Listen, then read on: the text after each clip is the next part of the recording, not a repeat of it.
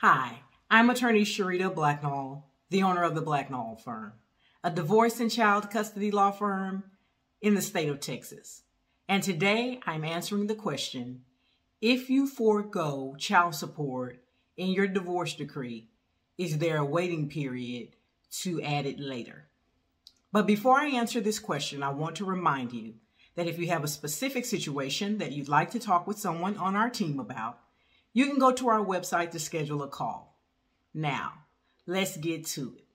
So there is no waiting period as long as the child is under 18 and you can prove that there has been a material and substantial change in circumstances from the time that the decree was entered until the time that you are making the request.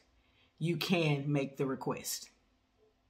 I hope this information has been helpful to you.